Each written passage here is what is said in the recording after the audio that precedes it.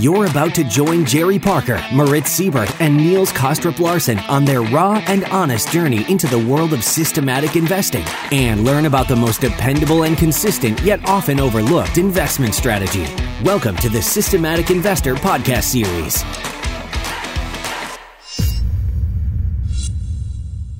Welcome back to this week's edition of the Systematic Investor Series with Mark Rzepczynski and I, Niels Kostrup-Larsen, where each week we take the pulse of the global markets through the lens of a rules-based investor.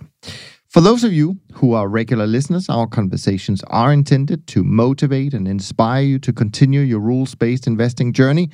And for those of you who are newer to the show, we hope that today's episode will trigger your appetite to learn more by diving into the back catalog and listen to all of the past episodes that you may have missed, like last week's episode with Jerry Parker, where Jerry, who keeps surprising me despite that I've known him for more than 30 years, he shared some really interesting lessons regarding trade level, actually, that he was taught back in the Turtle days. So it really is a must-listen episode if you missed that one.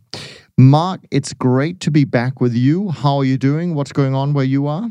Great. It's good to talk with you again. It's snowing out here in Concord. But as we talked about, as I said, we feel as though spring is in the air. It's coming. We had a little bit of a warm spell last week, so I'm looking forward to it. Yeah, same here in Switzerland. We had a really nice warm spell this week. Today is not such a nice day, so it's a great day for doing podcasting, but it was a really nice week. I'm not sure we can say the same thing about the markets in the last week of February. They proved to be way more challenging than one could have expected given the first few weeks of the month. The biggest news of the week was the abysmal 7-year Treasury auction. On the news, the entire Treasury market went through kind of a mini flash crash as the auction cleared more than 4 basis points from where it was trading at the auction time. The theme of the week really was Chairman Powell's ultra-dovish presentation to Congress. Both days of the presentation, the S&P reversed big intraday drops on his testimony. And the street was whispering that he may suggest the possibility of curve flattening, but instead his message was that the Fed will look past any transient inflation and continue to buy bonds for the foreseeable future. He also failed to address issues in the money market. The whisper with regard to that is that the Fed would raise the interest rate on overnight reserves, the IOER, left at the Fed, but they would communicate that as a technical thing and not as a rate hike. Unfortunately, he missed the opportunity for that. The increase in the US 10-year Treasury yields on February 25th, was among the largest moves since year 2000, top 1 percentile. And it reminds us of the inconvenient truth, namely that bonds and stock prices can decline at the same time. To me, events like this suggest that interest rates are a good proxy for confidence in the Fed, in fixed income managers in general, and in the credit community more broadly. And so I think it's fair to say that confidence in the Fed will remain so long as interest rates are managed in this lower range. But when they start to break out of this range, the system is inherently very fragile. And we could see 1980 in reverse, because we are as overconfident today as we were underconfident 40 years ago. But I want to bring in you, Mark, and touch on some of the bigger things that have caught your attention from a market perspective before we dig into our usual trend-following updates and topics. Just got a bullet point, 30,000 feet, the last month or so, Mark. Anything that stood out to you? Well, I think your point on the Fed is really important, and the theme that often I come back to is that the bond vigilantes are back. You can have that image of cowboys on the plain. They're a posse coming down there, and they're riding their horses, but the vigilantes are back. And I think that's one major theme. There's also the theme, which we could talk out a little bit, is that I use the word to describe markets often as VUCA. And that's the acronym used by the U.S. Army, which they call volatility, uncertainty, complexity, and ambiguity. And we're hitting all of them right now. Yeah. So, and that's in commodity markets, it's in equity markets, it's in credit markets. And I think that that's the overall theme is that there's a lot of uncertainty because we really are on the cusp of where we're going to go, either for rates higher or whether they're going to stay where they're at, whether the market is overvalued. So there's major themes and turning points that we're going to see play out this spring. We have so many great topics, not least thanks to you. So I think people are in for a treat today. And do remind me of VUCA, because I know there's some other acronyms coming up in the that I need to learn to pronounce. So on our side, from a performance point of view, our trend following strategy had a good month in February in line with my own trend barometer, which suggested a good month for trend followers. Not an outstanding month, but a good solid month. But of course, the shift in the trend environment during the last couple of days of the month did trim returns somewhat, as most markets in the portfolio reversed course following the Fed's comments. In terms of sector performance, what we saw was really positive contributions from energy, soft grains, metals, equities, and volatility. Currencies and meats were pretty flat. And then the loser was really fixed income for the month of February. And although the performance was pretty broad-based, I would say that soybean oil and copper were really the top performers on our side. In our volatility strategy, we also had a challenging period for the last week, but despite the steepening VIX term structure, where shorter dated VIX futures decreased and longer dated VIX futures declined less or even increased in the first half of the month. And it also managed to hold on to most of the gains from the first few weeks, and it resulted in a pretty solid gain for the month on the volatility side. Now, for my own trend following model portfolio, where I can go into much more detail, February was, well, let me start by the last week. The last week, it was down about 1%, so not too bad. And it leaves it up 7.13% for the month of February and 5.38% year to date. The performance during the month was really coming from the Group 2 models, so the quote-unquote discretionary type models, up 4.5%. And then Group 1 classical trend models added another 2.5%. And the fast-reacting Group 3 models were flat in February. In terms of sector attribution, we really saw base metals doing the best, followed by energies and precious metals. But bonds and softs were pretty close, I have to say. And the worst sectors were in equities and short-term interest rates, and they were also the only losing sectors in February. And when we drill down to the single markets, copper, US 10-year notes, probably surprised a lot of people that the US 10-year note were one of the best performing markets, but that is where these shorter-term, fast-reacting kind of plunge protection type models got in and got it right. They went short mid-February from memory, and so that certainly helped. Also, Nikkei did well, rounding off the top three markets. And then at the bottom, we saw DAX, German Bunds, and Zinc. And in terms of the trading for the last week, the system started the week getting out of some long Mexican peso. It got long zinc. Then it got out of all of its long NASDAQ positions and went long soybeans and cocoa. It also went long the euro and short the German Bund. And it also got out of the euro-dollar positions it had, which is not the currency, but the 3 months interest rates in this case. And it finished the week by getting out of some long Aussie dollar. It got out of all of its cotton, all of its Swiss market index, and then it trimmed some long copper and Nikkei positions and also went short the German bubble. And in terms of risk to stop, which is something that I monitor, it actually closed the week down, It closed the week at 9.02%, meaning if all the positions got stopped out tomorrow, it would lose 9%. That is down from the week before where it finished at 13.87. So in this case, it's probably prices getting closer to the stops, not so much stops getting closer to the prices, given the last couple of days reversals. All in all, the system had 23 trades for the whole week. Now, before we move on to some questions that came in from Playman, I think we need to dive into the events of this week. And you shared some great talking points with me, and I would love to try and tackle them one by one. So what people may not know is that I don't really know where we're going to go with these topics. I just know what the topics are. So I will be very interested in that. Now, in terms of market-sensitive issues that we have seen, we have a kind of 4 points that we want to touch on. The first one maybe is the commodity super cycle, which we've talked about before, but do you think there may be some new things that we need to just touch on as well this week? Right. Well, talking about the super cycle, I think that there's been a lot of discussion, and I think the important part that investors should know is that it's very hard to measure a super cycle except after the fact. So, right. so you could people could talk about a super cycle, but it's only until after we have enough data can we sort of say that these long cycles occur. So it's more of a historic instance. What is most important is what's happening to inventories. We see that inventories in oil have fallen significantly. I did some work on looking at the USDA information on stocks to usage for the grain markets. In particular, is that for the last 3 years, the stocks to usage for soybeans has fallen 90+%. It's been 30% for corn.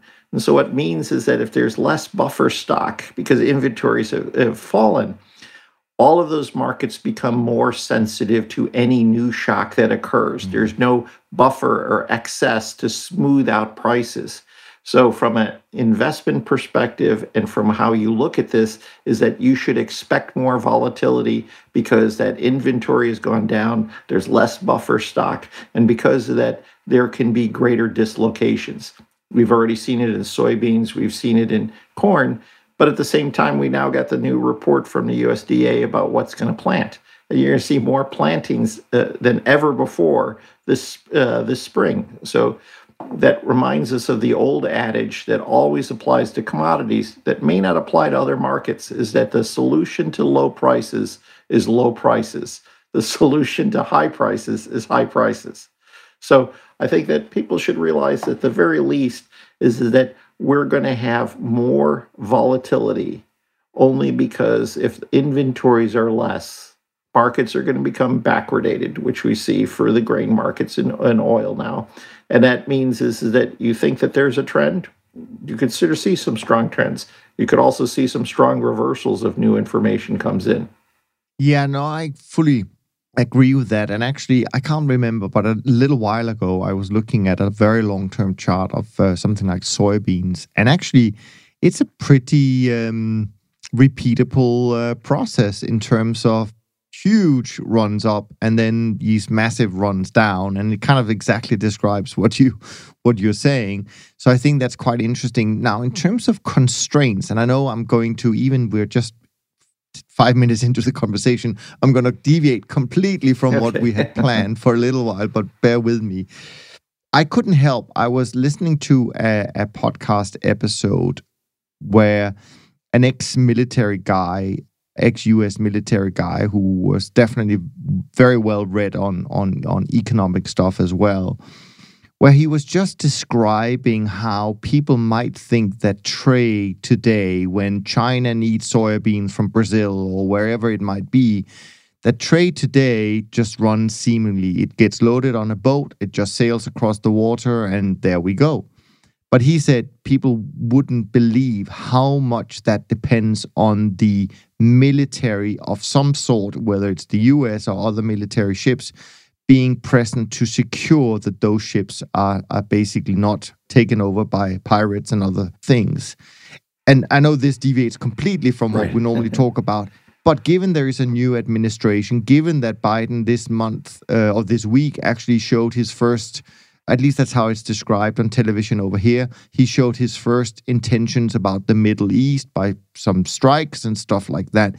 But really very much dependent on what role the US chooses to play in the world in terms of dominance on the sea and military impact, that could have huge impact on trade as we know it and the ability for countries that need certain commodities, such as soybeans and what have you, to keep those in a normal process in terms of logistics. And of course, that can have huge impacts on price as well if it if it runs smoothly or if it doesn't run smoothly, so to speak. So I know this is a little bit outside our normal topics, but I do think there's a lot more going on in commodities and trade that we may not have been able to, or we may not have had to concern ourselves. That's what I was trying to say. Concern ourselves about in the past. And I think that succinctly, I think the issue that you find with commodities is its level of physicality, is that commodities is about logistics. It's about moving from one location where things are grown, they're mined, to other places where the demand is, where people need it. And you see that the world trade has been dominated by the logistics of commodities as different economies move through different cycles. Is that if you look at shipping, if you go to the 70s and 80s, oil shipments from the Middle East all came to the United States. It was the movement was to the U.S. and to Europe, and so all the ships flowed that way out. We'll say west. Yeah. Now all the ships flow east. When you look at commodities for grains, you saw that there was a flow to east. Now all the flow is west. And so the flow of goods then it determines logistics.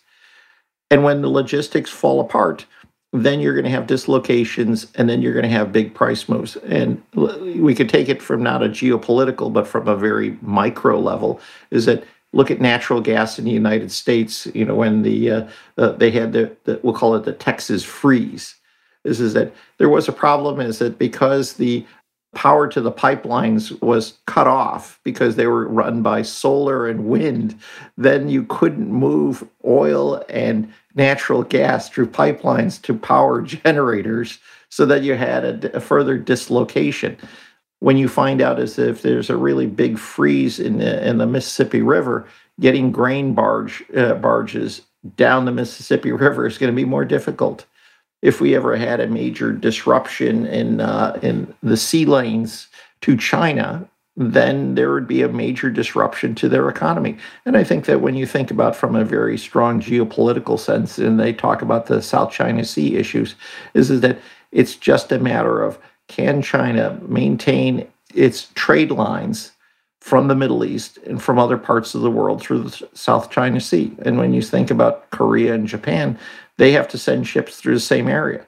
So in some sense, they want to have a free trade lines or maritime lines, because it's an issue of logistics. Yeah, and you have the same issue actually the other way around. I mean, for sure, China is incredibly dependent on resources and energy and all of that. But if we're going to have this green revolution, for example, at least at the moment, the US is incredibly dependent on what they can get from, is it China or Taiwan? But there are certain things they need for their semiconductors or in order to develop this battery technology, et cetera, et cetera. So there are definitely some big implications coming, I think, for markets, but in maybe from an unusual side or source. But again, I think the beauty of all of this is that it'll be reflected in price, and that's how we will capture it, not having to try and second guess what these changes will be. But I agree with you. Commodities are going to be interesting to watch. And that's something that we often don't focus in on. Is that I think most investors and most traders in this focus in on those that have futures markets, because obviously it's easy to get prices. We could trade those. When you look at some broader based, let's say a CRB index of commodities, many of which are not traded, those have gone through some extreme, much stronger up moves. So, for example, lithium, which is needed for the batteries. You could sort of see there are other metals that are often used in different processes that don't have futures markets, aren't traded on the LME. Those have had some significant moves, and it's a more opaque market, but they're having big moves. Yeah, which actually ties in quite nicely with just a topic generally in our industry, and maybe we'll cover that in another episode.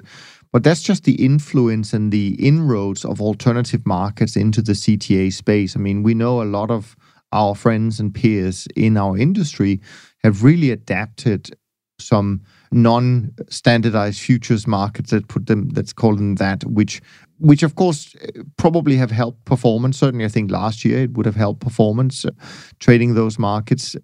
It's not to say that if everybody rushes in that they're so alternative anymore, but there is definitely something going on that side. That's actually an area for interesting topics, because if we go back over to 2007 and 8, when we've had the big financial crash, a lot of problems with many of the large commodity trading firms that were, let's say, the big trading houses, they ran out of the ability to trade futures. And so they started to trade private equity, venture cap. They started to make more obscure commodities. And then when people asked for their money back because they wanted to have liquidity, then gates were put up because they couldn't unload a lot of the investments they had. So they were in commodity investments, but they were in so many different types that they couldn't liquefy in a way that could actually get the money back to investors. So that's always an ongoing problem. As you reach down into less liquid markets, can you be able to meet the needs of investors when they ask for redemption and ask for their money back? Speaking of less liquid markets, you wrote a little note saying GameStop again. What's going on, Mark? Well, I thought that this was going to be relegated to the bin of financial history. This is that we had some talks that this was done, but lo and behold, we had a big spike in GameStop, albeit nothing like what we saw in January, again in February. So, and the reason why I sort of still focus in on this, even though it's such a small part of the markets, is that micro behavior can give us indications of macro risks.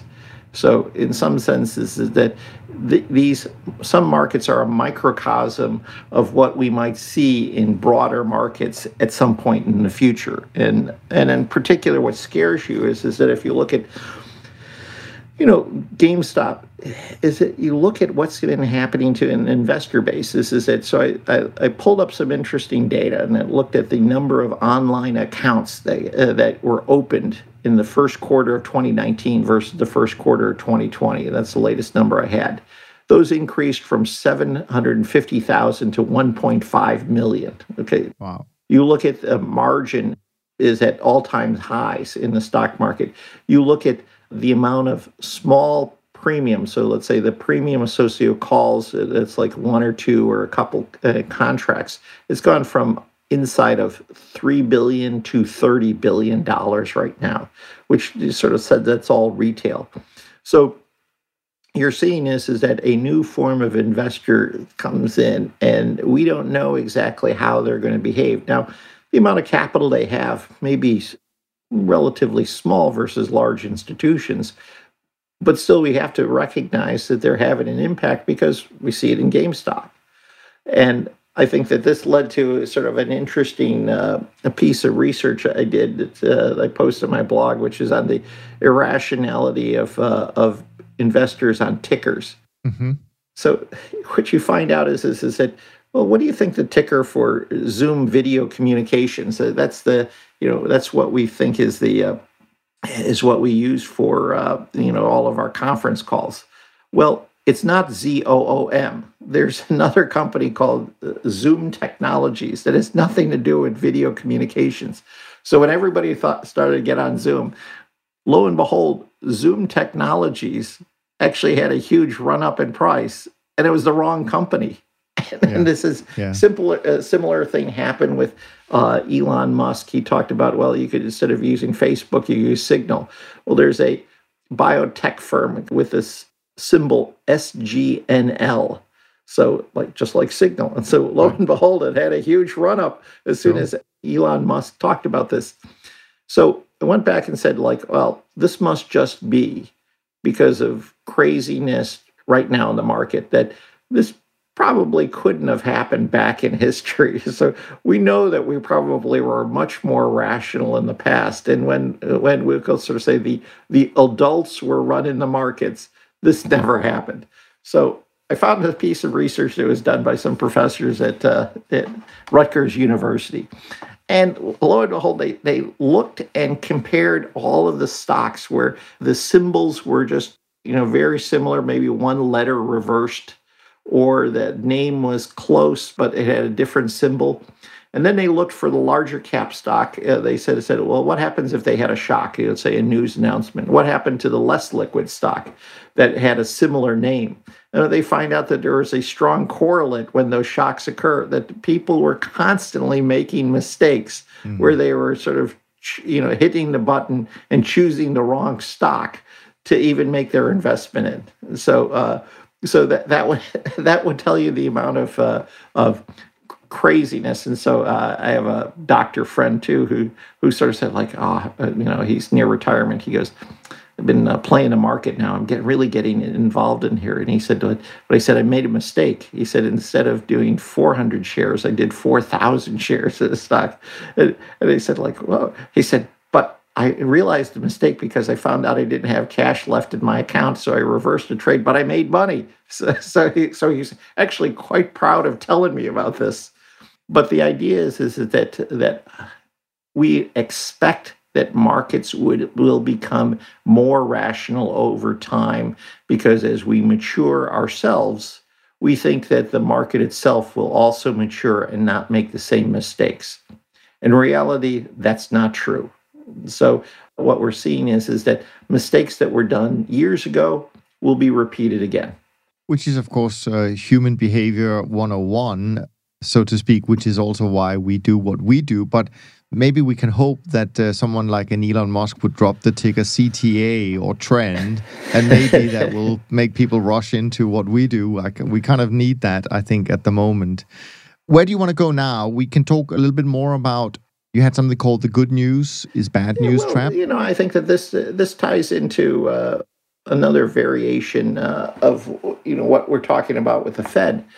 When you think about it, is that we had really good news on durable goods this week.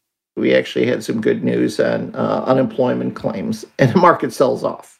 So we're in one of these periods of time when good economic news is bad for the market, because it sort of said that, well, then we're not going to get the same level of stimulus.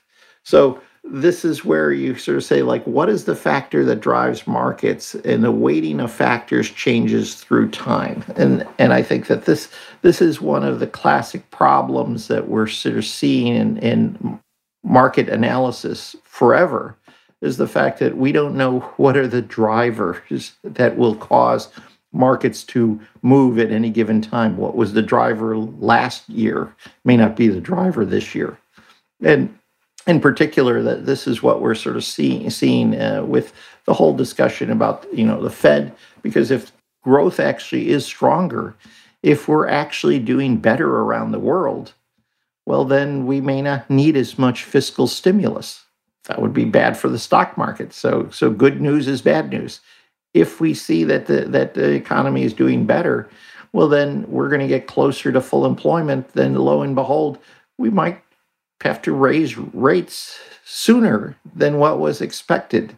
The doom and gloom may not be as bad. Again, good news is bad news. And this is what we're sort of seeing in the marketplace. And this is adding a lot of confusion. So when we talked about the bond vigilantes, I think the bond vigilantes are what they're really sort of saying is that the forward guidance that we're currently receiving from the Fed is very clear, that they're going to allow rates to go, their inflation to run hotter. But at the same time, it is also not very informative, because we don't really know what is a hot rate. We don't really know exactly when that will come.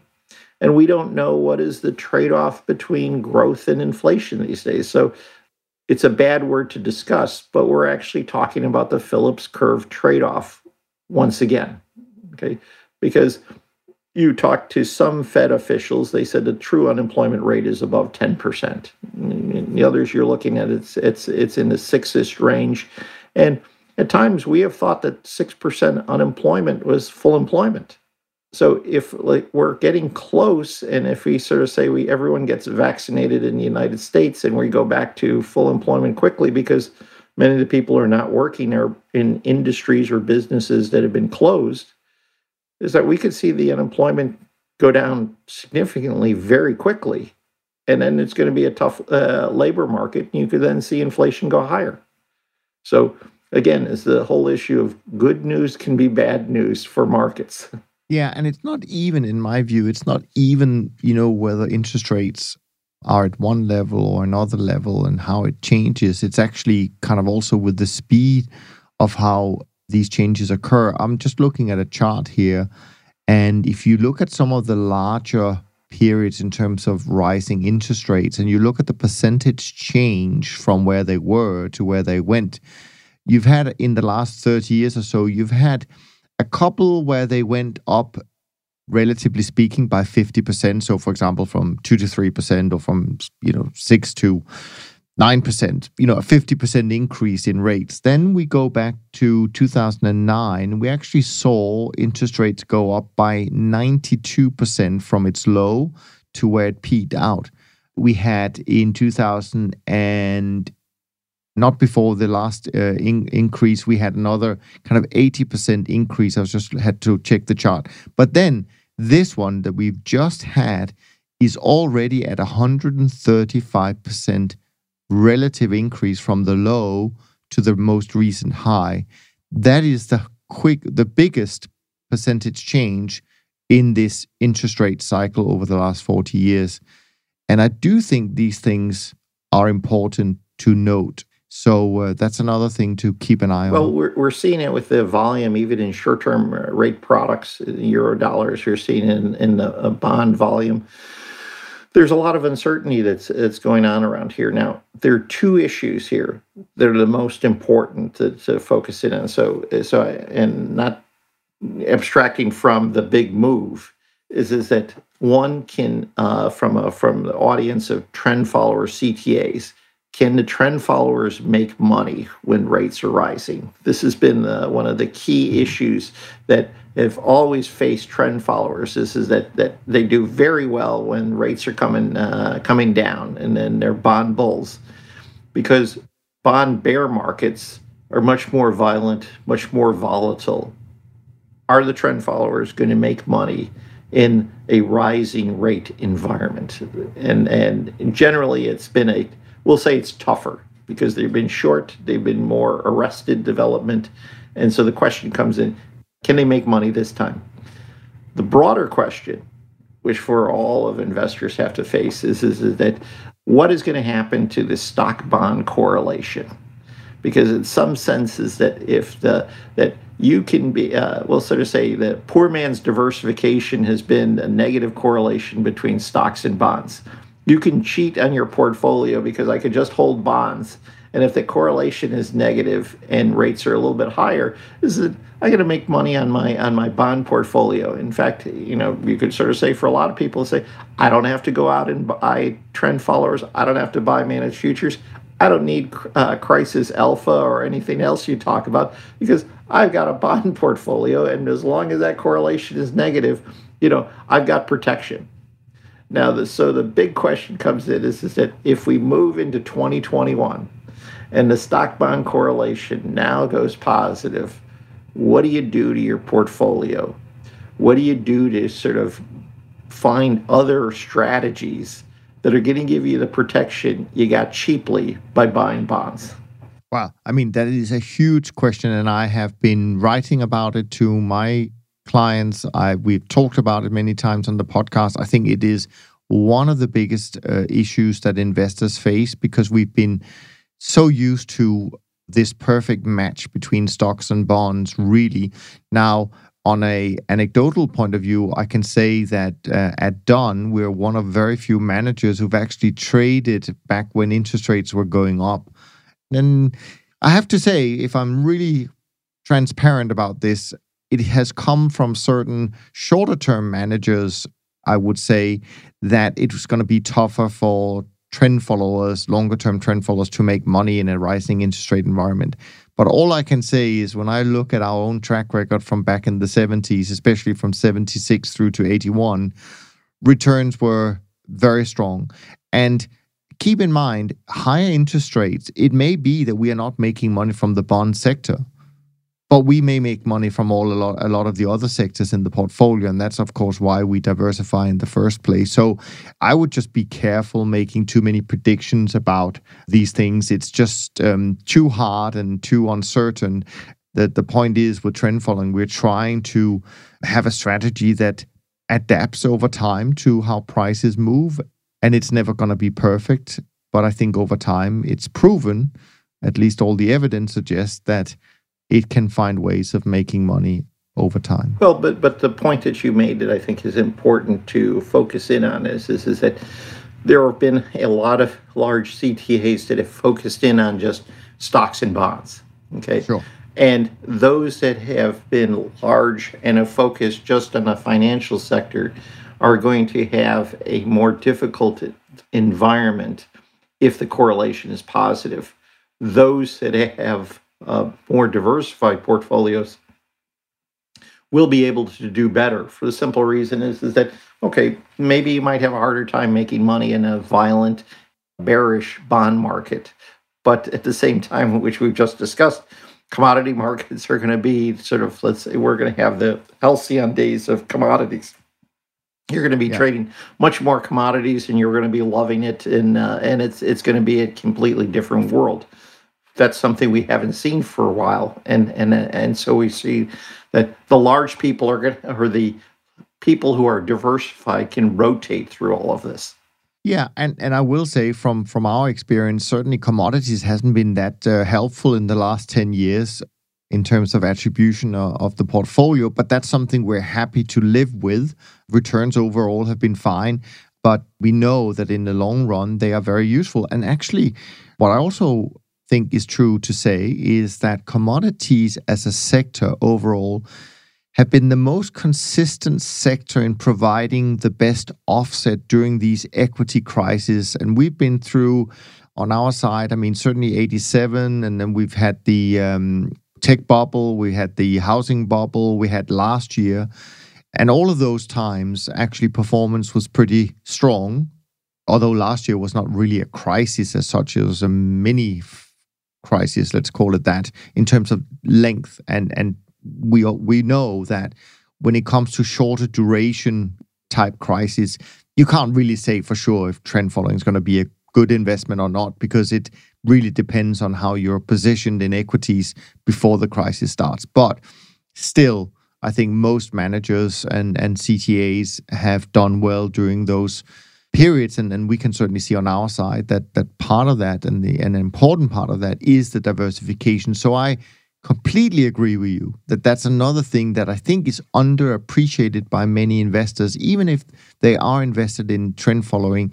That is the importance of diversification and having the courage to have a large exposure to commodities. And I was confronted a couple of years ago, or maybe it was, I don't think it was last year, a couple of years ago, one of my clients had concerns because they felt, or at least their investors, underlying investors felt that, oh, we have this large exposure to commodities, that must be more risky than trading financials.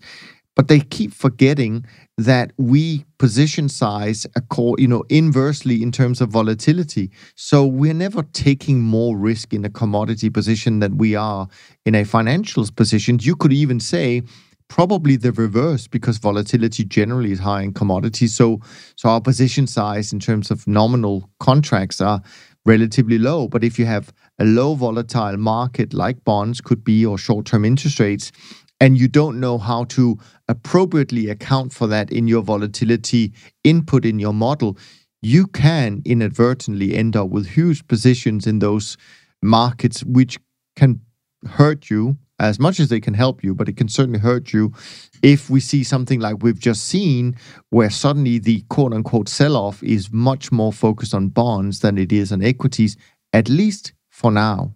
The interesting thing to unpack from some of your comments there is the fact that you haven't traded as well commodities over the last 10 years. It's been a bear market for commodities. And now we expect that if it's a bear market for bonds, it should be a good market for commodities. And I think that a lot of evidence would sort of agree with this. It's much harder to trade markets from on the short side whether it's commodities, bonds, equities, all of those seem that there is a long bias across most markets, and trading from the short side is much more difficult. So even from a factor basis, so there was actually some good work that was done from Robeco Bank where they were looking at factor analysis.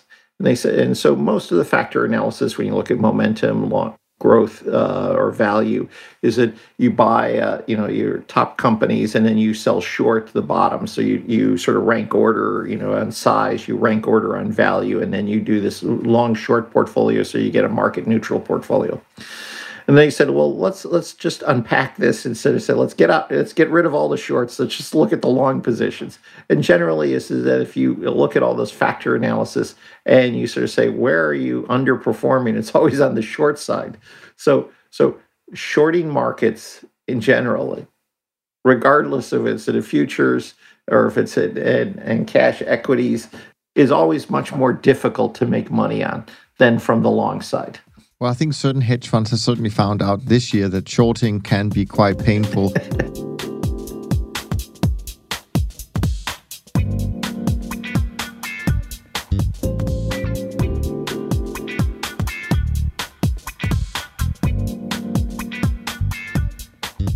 I want to actually stay on this topic for just a second, because this is interesting. And I know you and I have not discussed this, but I have brought it up previously in the podcast. But it's always something that is, I think, fascinating.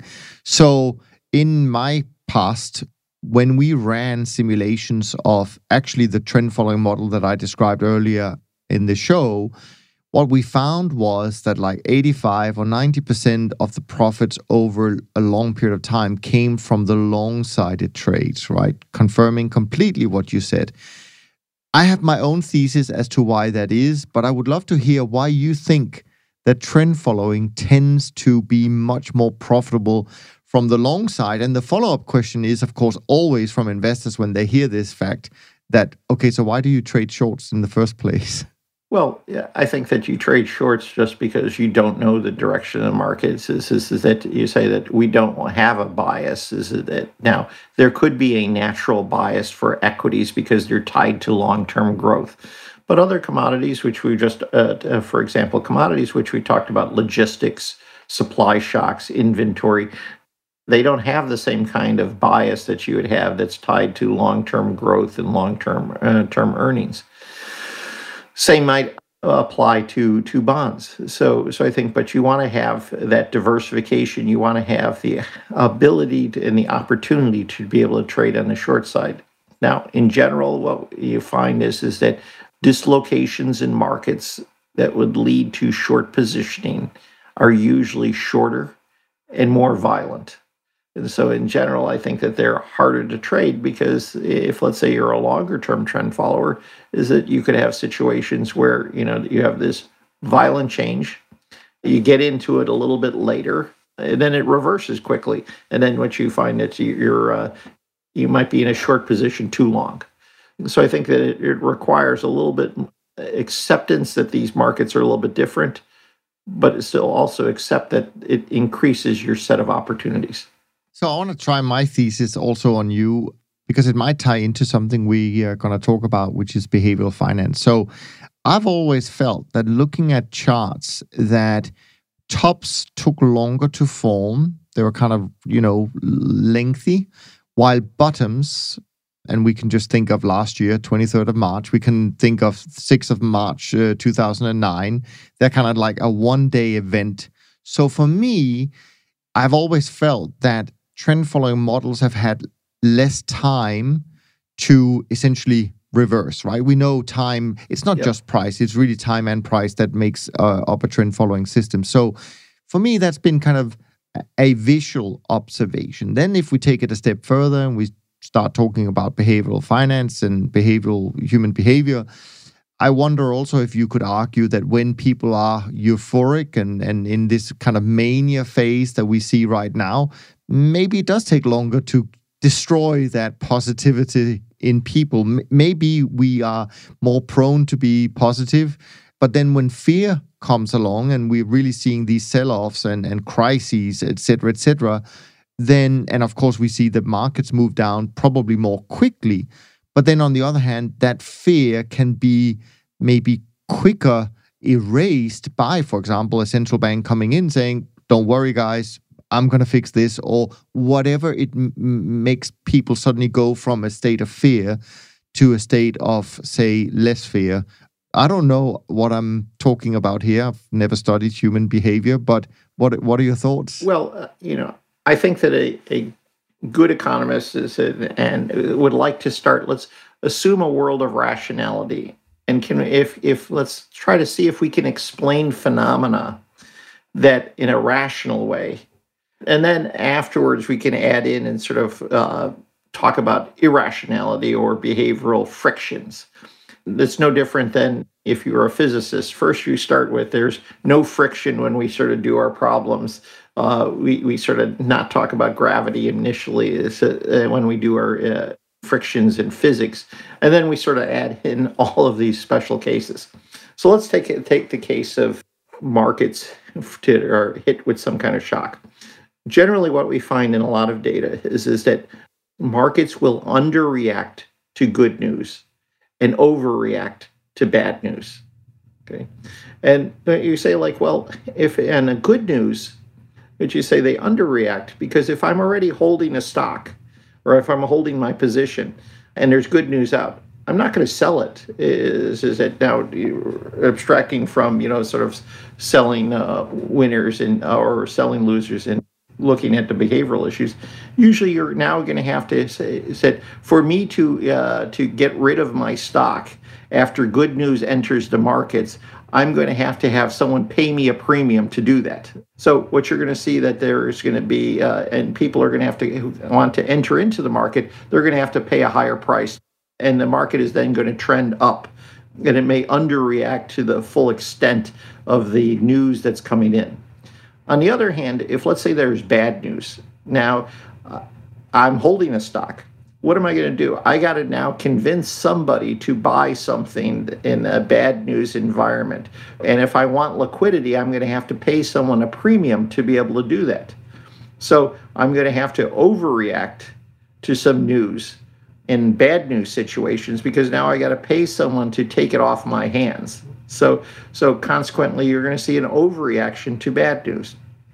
And so consequently is that this gets accentuated by behavioral issues, but in general that there's rational reasons for why there could be more violent and overreactions in the downside relative to good news information where there's going to be a slower reaction on the upside.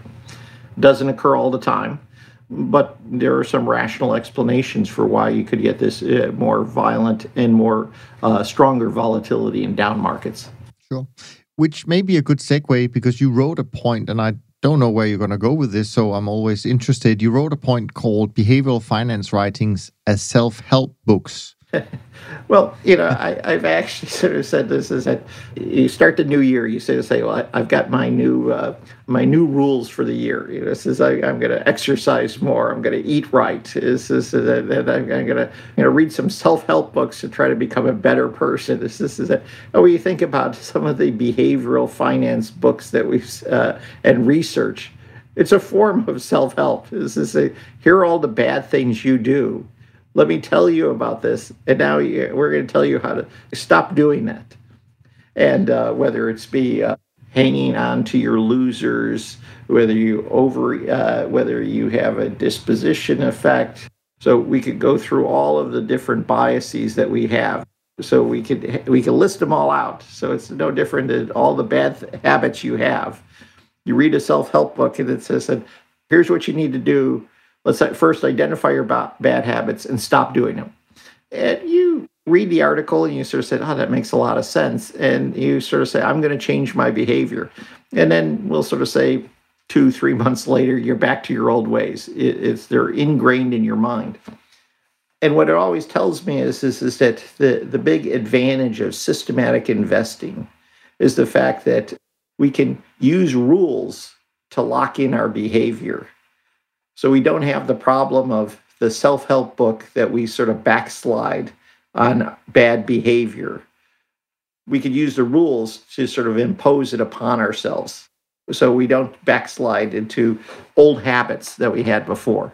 Yeah, and actually it's interesting because a couple of years ago, or probably a couple of years ago, I interviewed Dr. Daniel Crosby on the podcast, and I invite everyone and suggest everyone go back and listen to those episodes, because that's exactly what we discussed. But of course, what I really like about his book, The Behavioral Investor, is the fact that what I think starts out by saying is, don't have goals, have rules. Because if you want to be healthier, the goal is fine to have, but the way to get it is to have a rule saying go to the gym every day, or don't eat pizza every day, or whatever it might be. So it's actually the rule that makes it.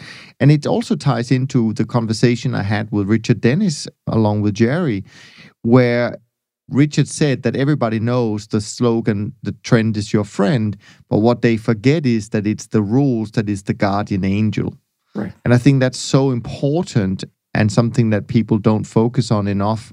And I do think, and maybe it ties into where we are going later on about AI, I'm not entirely sure, but I do think that there is, and I have no evidence of this, but I do feel that there is a huge adoption going on, generally speaking, with some kind of process-oriented or systematic type investment process compared to where we were 10 or 20 or 30 years ago, even if trend followers probably were the first to have a quote-unquote systematic approach to investing.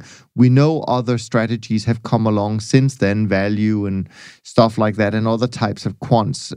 But before we go to that, because I know you had a kind of a point you wanted to make about AI, you also made, and this is where I have to really be careful with how I pronounce it, but you had a point called FOMO versus FOOF, fear of overvalue. I hope I got it right. Well, when we were talking about GameStop, I was thinking about like the big problem with a lot of investors right now, and all the retail investors, is we call FOMO, fear of missing out. And so a lot of people were investing. They open up their small accounts. They're still right now. They're saying it's like, oh, stock market is still going up. Fear of missing out.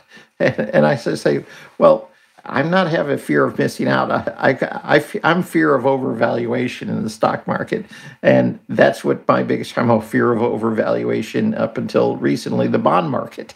So I said, well, if I'm not a FOMO guy, what's a different way to view this? I go, fear of overvaluation. So I'm not a FOMO, but I'm a FOOF. So fear of overvaluation. Yeah. Oh, that reminds me of FUCA. Oh, yes. FUCA. Well, this is something I've been talking about for 10 years, and I don't know if we have enough time to go through this, but so the U.S. Army College, they're always training their officers, and they do a great job of trying to sort of like be on the cutting edge of decision science. And so they came up with an acronym to describe battlefield situations and how people have to adapt to battlefield situations. And so the acronym they came up with is VUCA. And they said that what a VUCA world or environment is: volatility, uncertainty, complexity, and ambiguity. And when I look at this, I said, everything I've been doing for, I don't know how many decades now is trying to fight VUCA. I didn't know the word at the time when I started. But, when you think about if there's Jerry or other people on the podcast, they talk about, well, part of rules is that you want to try to sort of deal or handle a VUCA environment. And so we got volatility. What are we doing with volatility? Is that how do we manage it? There's uncertainty because we really don't know what's going to happen next. There are things, if you say volatility is what has been measured in the past, uncertainty is what we cannot measure. We cannot put a probability on. And then complexity is that we're constantly faced with the complexity of the world around us. And so one way that a trend follower deals with this is that, well, I'm going to sort of reduce complexity by only focusing on price. Other people say, it's like, no, I want to live with the complexity, so I'm going to have all these complex models. So there are different ways to do it, but we're fighting complexity. And then finally is ambiguity. This is that we have a lot of economic information has come out this last week. And yet you could have two people on your podcast and they could sort of look at the same data and they could have a very rational interpretation of that data. and get a very different answer.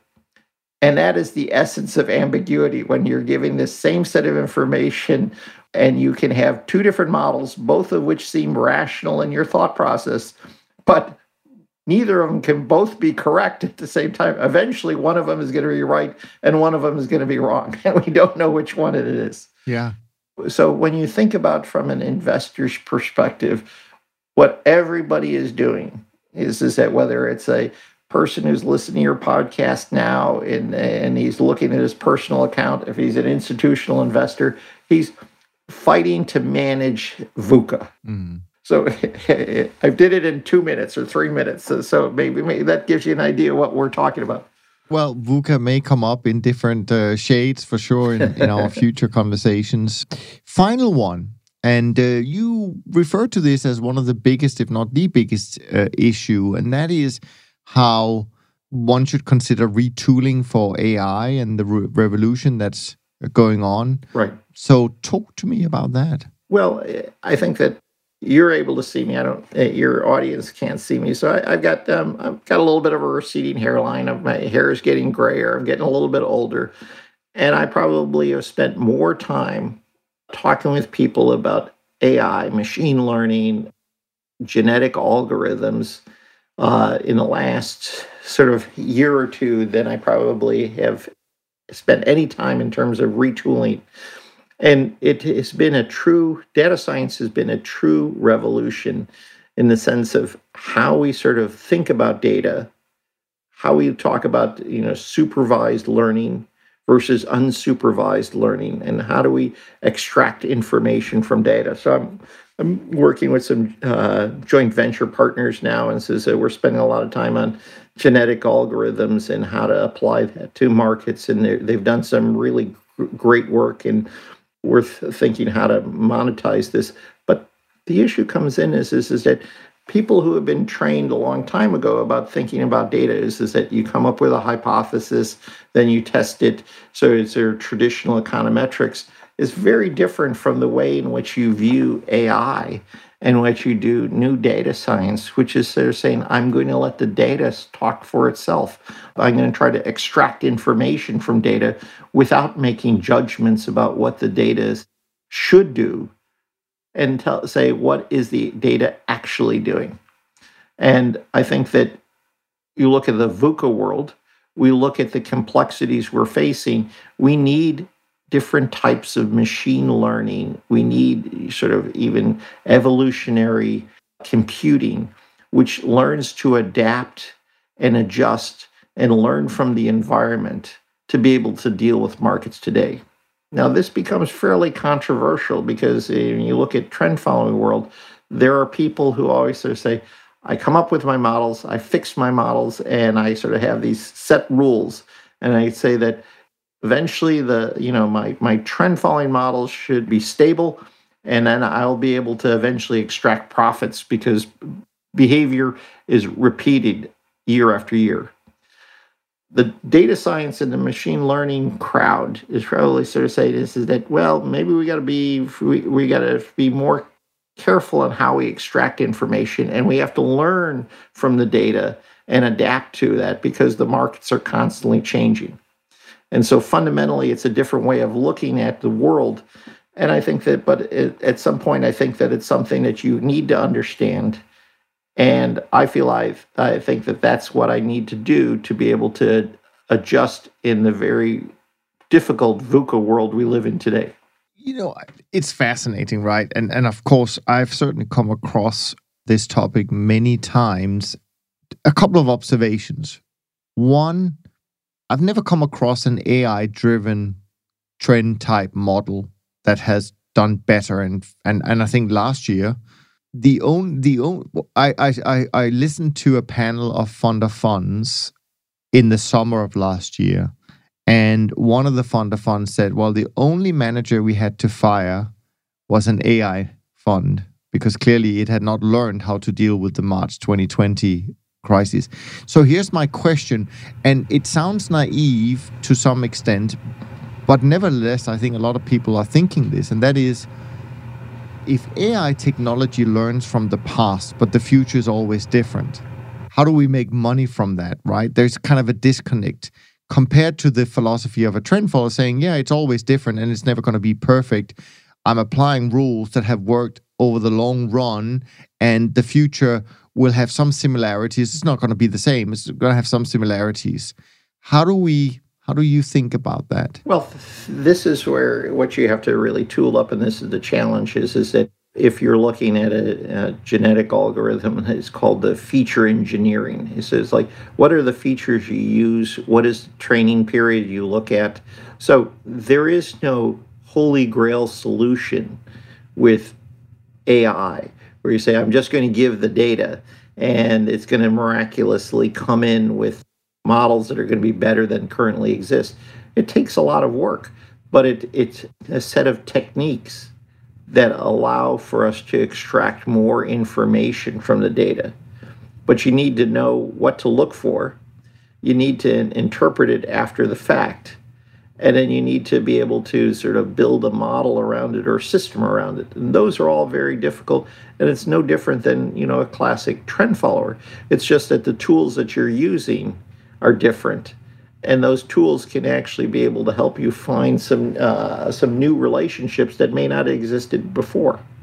So if I trained a system with AI and I used it for the 2017 or 2016 to 2019 period, and it never had a large drawdown period or never had a March 2020, lo and behold, it would not be able to deal with that situation because it never saw it in the past. It never considered that in its training before.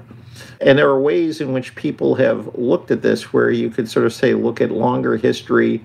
We probabilistically look at different regimes, and then we try to say, let's try to focus in on forecasting the regime that we're in, and then being able to say that as the regime changes, we sort of change our sensitivity, that we say, we're in a new world. So now what we've got to do is we've got to change our weights and look at the world differently and how we sort of look at markets, and the model changes because we're saying probabilistically we're in a different regime.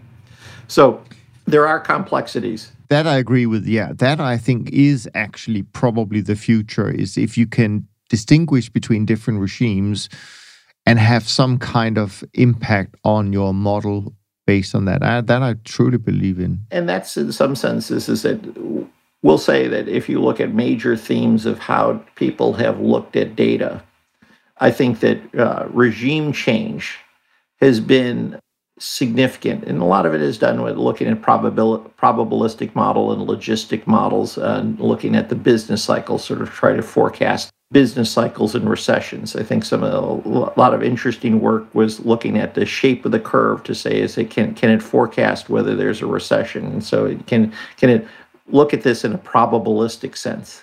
And that's what we need to do across all markets is that how do we sort of know what regime we're in? Now, a big adage I always talk about is that before we can know about the future, we've got to know the regime we're in right now. And that in itself is a difficult problem.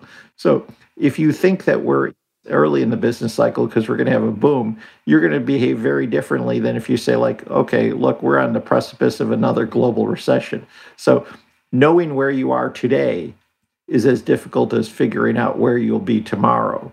But knowing the regime is critical. And I think we see this all the time. And, with some of the work that I'm looking at with some of my partners here, is that, okay, let's just look at what does it mean to be risk on, risk off.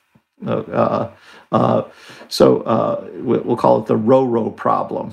So if we're on a risk on environment, well, then we got to look through whatever we're seeing in the bond world, and we still got to sort of pedal to the metal on equities. If we're sort of switching to a risk-off environment, well, then you can say, like, okay, now I've got to sort of, increase my cash exposure. I've got to reduce my risky assets. My behavior should got to be different. And how we sort of, I'm not going to be buying dips as much if let's say I'm in a risk-off environment, because the dips are going to get dippier. They're going to move further down. If I'm a risk-on environment and I have a dip, I got to say I got to put more chips on the table because I got to add to my positions. So regime analysis is critical to the good investor, systematic investor today. Yeah, no, I completely agree with that, Mark. I think there are different ways you can do that. Certainly, also within trend following, and thanks for inventing a new word, dipia. I've never come across that in the dictionary, but now we have it. Now, time is running quick when you're having fun, as they say. So let's turn to a question we got in from Plamen. First, Plamen writes very kindly, let me start by saying thank you very much for your amazing podcast series. For those of us who dream about working in the CTA industry, your wonderful podcast is a window providing unparalleled insights to the CTA world. Well, we certainly appreciate your comments there. Now, I'm reaching out with 2 questions for the next week's episode. Is there a central, and you're the perfect guest to have on for this actually, Mark. So is there a central body/organization that studies and publishes data about the CTA industry, similarly to the UK, the Investment Association that represents the broader asset management industry? Where would you send Plamen? For systematic CTA, there is no single organization. But there are a couple of different ones. Right? And I think that the great places. I have connections with the people at KAIA, which is the Alternative Investment Association. Their designation is great. For those who are in the alternative investment area, as opposed to CFA. I also sort of connected with people at the CFA, and both are great ways to be able to. If you look at their websites, they have a tremendous amount of information. And so the KAIA website, and they're all about alpha. There's a tremendous amount of information, a tremendous amount of places where you can learn about all alternative investments. And I think it's a great place to start for any of his analysis. Yeah. And also I would add to that although the organization changed from being the Managed Futures Association back in the day to the Managed Funds Association, I think the MFA probably does have some information, because your follow-up question is, if there isn't anybody, then where do you go as a good source for information about like AUM, competitive landscape, trends on the CTA industry? So I would say those pages. I also think the CME group does have some good papers on that. Absolutely. And of course, Barclay Hedge, our friend Saul Waxman, he tracks the size of the CTA industry, and I'm pretty sure it's free to sign up for some of the information where you can get a better feel. And of course, the best source of all times will be listening to Top Traders Unplugged. Right. So, which you're already doing, Planen. So I think you're way ahead of most people in the world in terms of that. So, but we appreciate your questions, and of course we appreciate your kind words. He does have another question I just see now. Can you please speak about the research process you follow and how you generate new trade ideas? Why don't you speak a little bit from your experience, Mark, and then I'll add to that, or maybe there's nothing to add to it, so to speak.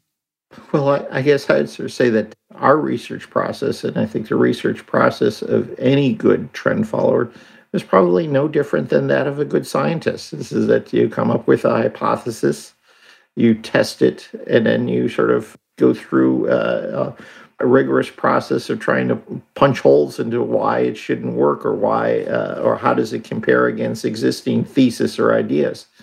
And we'll call it a creative destruction process. This is that there's a high threshold, but you're constantly sort of saying, well, what, is a new piece of data, is that going to give me some value added?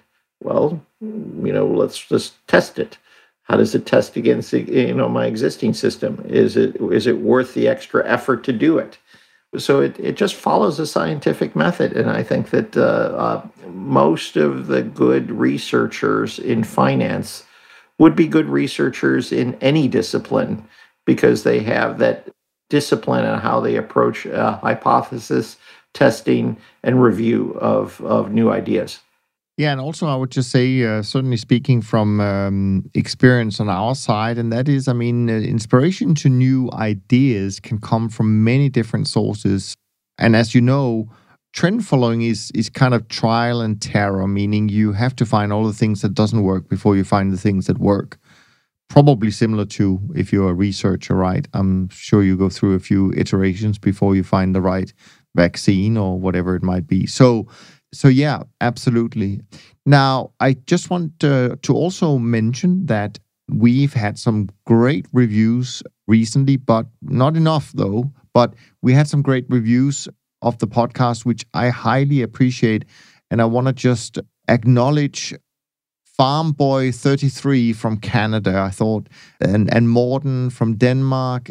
We've had one from the United States, but I can't really pronounce the username you're using. We had another one from the States, from SS 2020-2002, and also from King Chrisen from Germany, and The God's Truth from the United Kingdom. Well, that's perfect if he's really listening in, and I think it's good stuff that we're doing, so that I'm not going to argue with that. But seriously, we need more reviews because it helps the algorithm in iTunes. So if you wouldn't mind, please go to either toptradersunplugged.com/review, because there you have all the information you need, or just go to iTunes if you have or even if you're not listening to that normally, you can leave a rating and review in iTunes, and it really does help. There's a lot of competition you might not know about this podcasting stuff. So anything you can do to help us reach more people would be fantastic. I'm going to do a quick review of the performance, which is, of course, the performance for the month of February. Although, as always, these numbers are as of Thursday, and Friday was kind of a healthy down day for trend followers and CTA. So the numbers are not going to be as great as I'm going to read out now. So just keep that in mind. We'll know in a couple of days what the real numbers are. But anyways, the BTOP 50 index as of Thursday night was up 5%, very strong, up almost 4% for the month. For the year. The SocGen CTA index up a little bit more than 5% and almost up the same for the year, about 3.9%. SocGen Trend Index, very strong as of Thursday, up 6.78% and up 6% for the year. SocGen Short-Term Trading Index also having a great month, up 3.5%, up 1.8% for the year. My own trend barometer finished at a reading of 57. Those of you who follow it, it's free on the website. You would know that that's a good reading. That certainly confirms that it's going to be a positive month for trend followers. Not necessarily a huge month. I think that more depends on how much commodity exposure you've had and position sizing, because those who had those things right may have a very significant month this month, but in general, it's going to be a good month for sure. The SocGen Multi-Alternative Risk Premia Index, on the other hand, is down 4 bips for the month of February as of Thursday, up still 80 bips for the year. And then MSCI was up 2.45% in February, up 1.37% for the year. But the World Government Bond Index was down 2.19% for the month. May not sound a lot. It's a lot for this index, I can assure you. So, keep an eye on that, as we certainly do.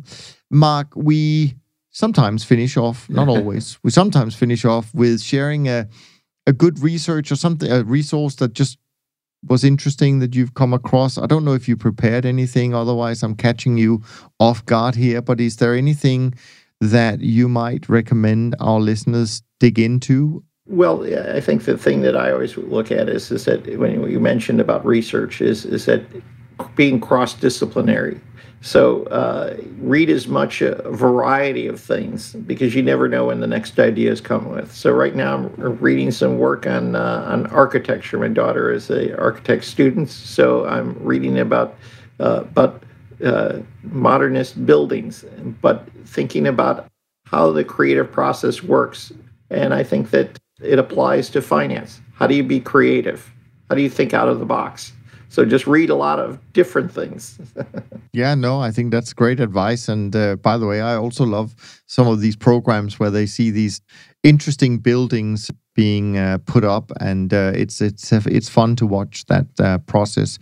From my part, it has to be the latest memo from Howard Marks, where he talks about how we can't predict the future, but we can prepare for it, which, of course, what we try to get investors to do by including a reasonable allocation to trend following. But I think he makes so many really logical and pragmatic points every time he writes. And I love kind of the title, even though he didn't come up with it. I think he read it in a book, How You Can't Predict, But You Can Prepare. And I think that is exactly what investors should be doing. And I hope, of course, all of you listening today has already prepared your portfolios. Next week, we have a special episode because Jerry wanted to join an episode with Rob, and so we're going to make that happen. And so next week, we will have a gentleman-like debate about a few things that Jerry has been waiting to hash out with Rob. I think that's going to be a lot of fun. So make sure you keep your questions coming. You can email them to info@toptradersunplugged.com. And I'll do my best to get them answered as soon as we can. And also, of course, you can always follow all of us on Twitter, and you can follow Mark's blog and read some of the interesting stuff that he produces as well. From Mark and me, thanks so much for listening, and we look forward to being back with you next week. In the meantime, be well and stay safe. Thanks for listening to the Systematic Investor podcast series. If you enjoy this series, go on over to iTunes and leave an honest rating and review. And be sure to listen to all the other episodes from Top Traders Unplugged. If you have questions about systematic investing, send us an email with the word question in the subject line to info@toptradersunplugged.com, and we'll try to get it on the show. And remember, all the discussion that we have about investment performance is about the past, and past performance does not guarantee or even infer anything about future performance. Also understand that there's a significant risk of financial loss with all investment strategies, and you need to request and understand the specific risks from the investment manager about their products before you make investment decisions. Thanks for spending some of your valuable time with us, and we'll see you on the next episode of The Systematic Investor.